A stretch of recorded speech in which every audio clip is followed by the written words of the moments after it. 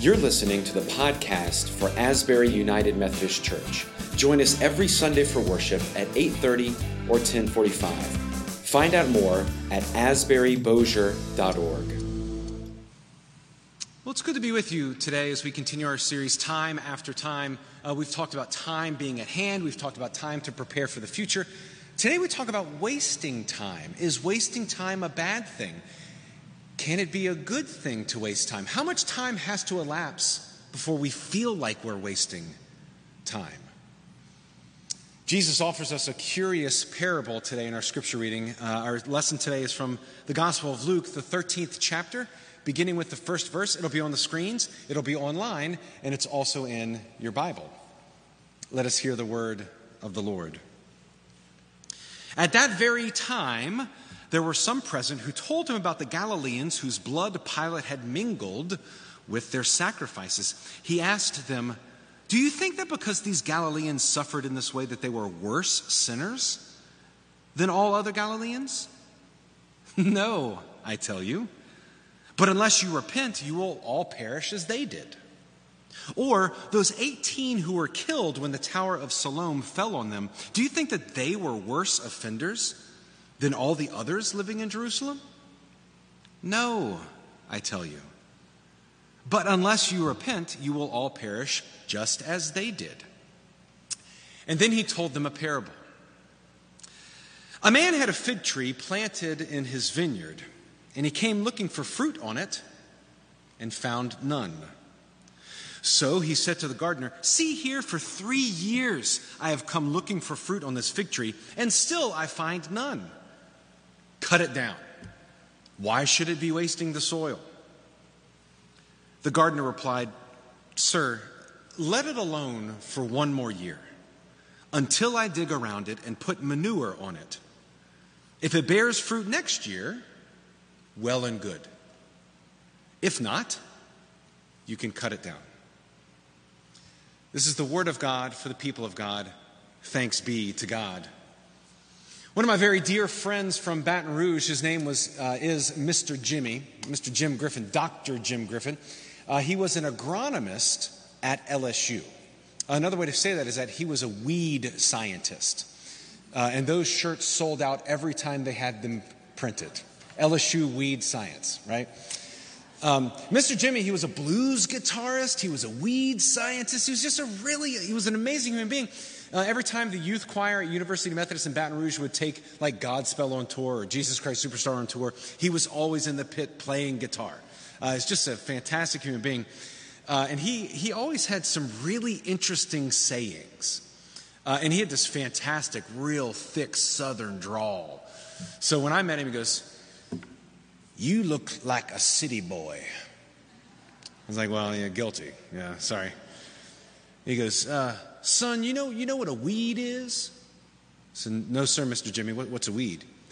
He said, "A weed is just an unloved flower growing in the wrong place." Like, how fantastic is that? A weed is just an unloved flower growing in the wrong place. Another one of his sayings is that if you don't wait, you'll be wasting your time. If you don't wait, you'll be wasting your time. Right? He loves it every year. He goes, every year it's cold, and then there's that first heat wave, and everybody goes to Lowe's and Home Depot, and they start planting stuff, and then there's always one last freeze before Easter. If you don't wait, you're wasting your time. If you don't wait, you're wasting your time. The parable today, in large part, is about wasting time. How much time are we supposed to wait with these things? So there's a landowner, and the landowner has a fig tree planted in his vineyard. And he has waited 3 years over and over and over again, time and time again. And it's not that it's producing bad fruit. It's not producing anything. There's apathy with this tree. And there's some wisdom there. The landowner says, cut it out. It's wasting the soil. Something else could be here. Get rid of it. Time and time. I've waited for 3 years for this to produce fruit. And especially in this post-COVID world, right? There are some things that we have tried and tried and tried again, and it's just not producing fruit. So get rid of it. Get it done. There are some things that are not going to survive COVID. Move on, right? I have a lot of sympathy for this landowner. The tree's not producing anything. Get rid of it. Get it done. Right, 1 Corinthians chapter 13, verse 1 says, love is patient. You don't have to work on anything else. That's hard enough. The landowner is not patient, but I also totally get it. Except fig trees, it takes fig trees 3 to 5 years in order to first begin producing fruit. So if you cut it down at the 3rd year, you might be cutting down a good tree. If you're not waiting, you're wasting your time. Sometimes you just got to wait a bit longer. But it reminds me of when I was a child. I played soccer for several seasons, and I only scored 1 goal against my own team. So how many seasons you need before you realize this ain't your thing, right? The tree has not produced anything. Time to get rid of it. So I get it. There's great wisdom there. But then, cue the gardener. So the gardener now comes into the story. And the gardener says, wait, give me 1 more year. Let me dig around it. Let me put manure on it. And then we'll see what happens. It's called the manure plan. Do you know the manure plan? I bet you have one. The manure plan is when you just pile a bunch of stuff on something and you just see what happens, right? Bishop Hutchinson, after Katrina, his plan in rebuilding the church in New Orleans, he literally called the manure plan because that was about as good as it was going to get, right? Sometimes you just have to pour a bunch of manure on something and see what happens, right? Mr. Jimmy had a saying about that too. He said, not everyone who throws manure at you is your enemy. Not everybody who gets you out of manure is your friend. And when you're up to your ears in manure, shut your mouth. It's great advice, y'all. Except he didn't say manure. You know what I'm saying? You feeling me? You feeling me? I don't want to be written up today, so I'm going to stick with manure today. But what great, not everyone who throws it at you is your enemy. Not everybody who gets you out of it is your friend. And if you're up to your ears in it, shut your mouth, right? Great advice. Mr. Jimmy, always there in a pinch. The manure plan, here's the thing, is that sometimes things look like it's a big pile of manure, but it's actually what it takes for something to grow, right? Sometimes the soil needs to be overturned. Sometimes the soil needs to be fallow and rested.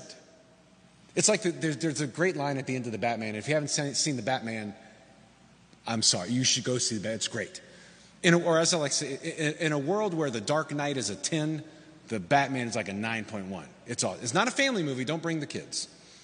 But because it's brutal and it's brooding and it's noir and it's everything Batman should be, right? But at the end, and there's no spoilers, but at the end, Batman's like brooding over Gotham City and he goes, this is going to get worse before it gets better. How true, right? Sometimes it just gets worse before it gets better, right? It's like when I went off to music school. I was a vocal music major in college. And when you're a senior in high school, you're a big fish in a little old pond. But then you get to college and you're a little fish in a big pond. And after that first semester of learning a new technique, you sound terrible. They invited me back home to sing O Holy Night for Christmas Eve. And it was embarrassingly bad because you're trying a new technique, right? You're destroying your old habits. You're learning new ones. And in that process, it ain't good. It's the manure plan, right? I know what this looks like. And look, if you are up to your ears in it, don't be surprised when something new grows. That's what the gardener offers. Look, if everything looks like a big pile of manure in your life, don't be surprised when something new is about to grow. Right? Same thing with discipleship. In learning the Bible, a lot of the stories that we've learned from the Bible, we've learned in like 3rd, 4th, 5th grade, and then we stop learning them, right?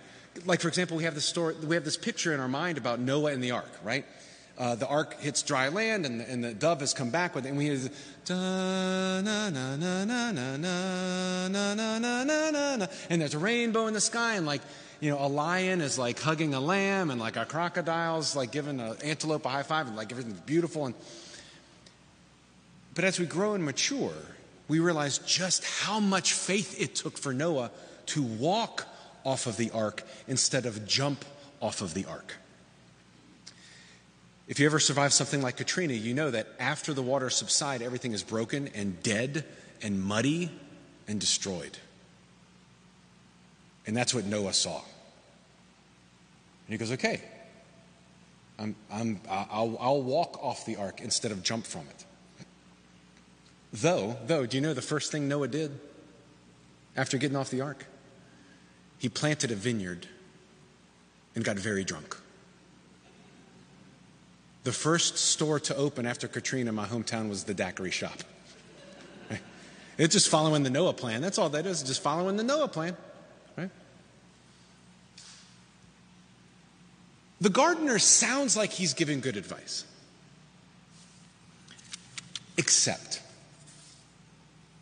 Except this tree, again, how many years does it take for a fig tree to bear good fruit?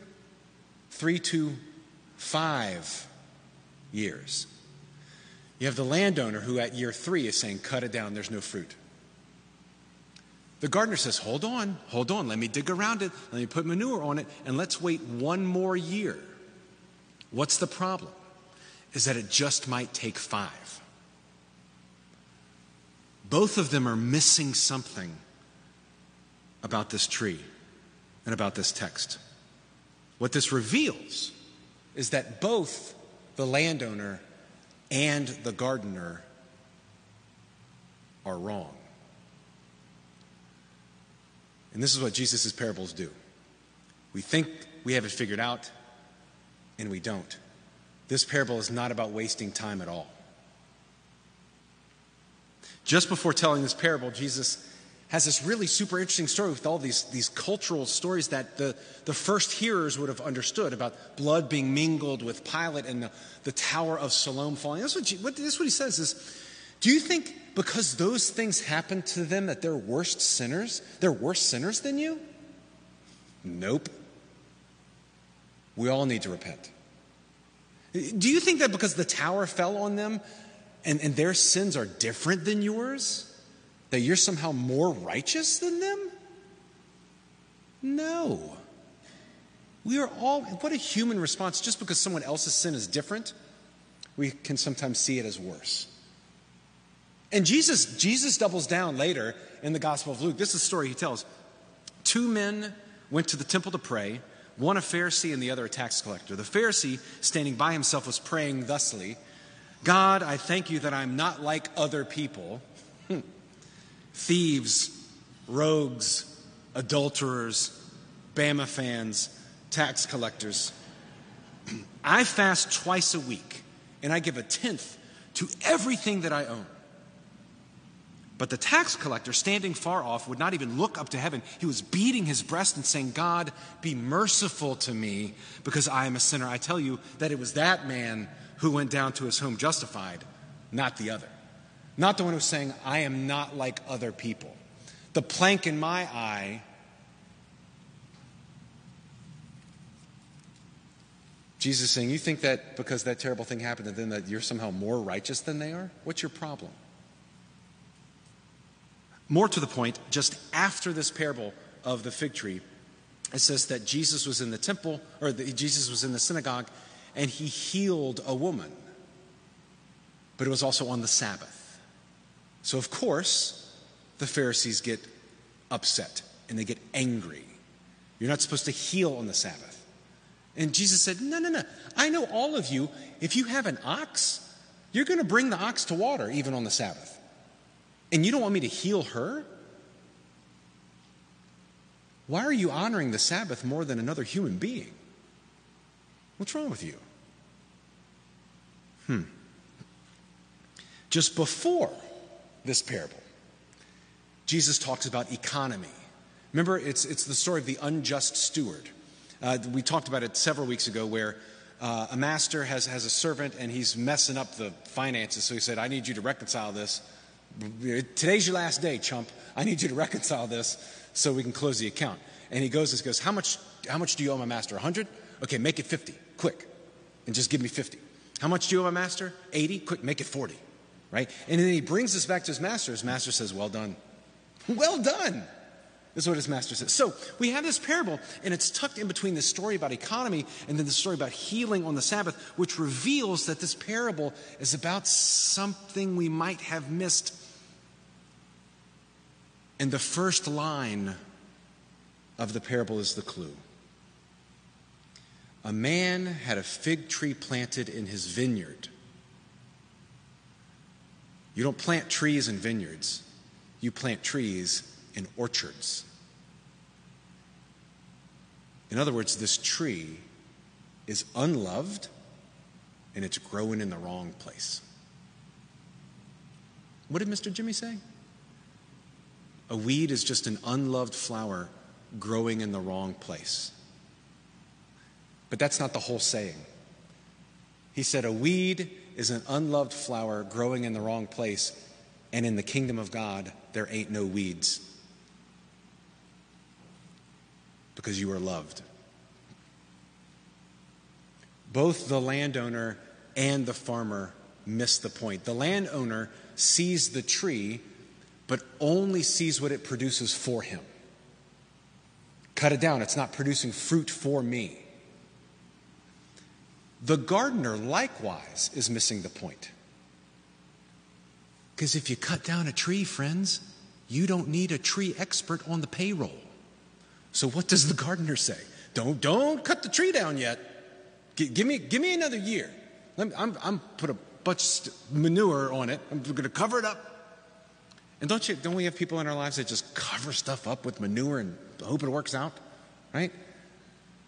The gardener's biding his time. Give me another year. Give me another year. The parable would be different if the gardener said it's going to take 2 years. It takes up to 5. No, give me another year. He's biding his time. Both of them see the tree as only something that can serve them, which is the oldest story that we have in Scripture. The man and the woman in the garden ate of the tree of the knowledge of good and evil because they wanted to be like God, of what the tree could do for them. It said the tree was desirable to the eyes to make one wise. It was desirable for food. It wasn't a gift from God. It was something that could serve them. Both the landowner and the gardener missed the point because it's about the tree. It's about the tree. It's unloved and it's just growing in the wrong place. A weed is simply an unloved flower growing in the wrong place. And in the kingdom of God, there ain't no weeds because God is love. And you are loved. And the difficult lesson is, even the people we consider to be weeds upon the earth, God loves them too.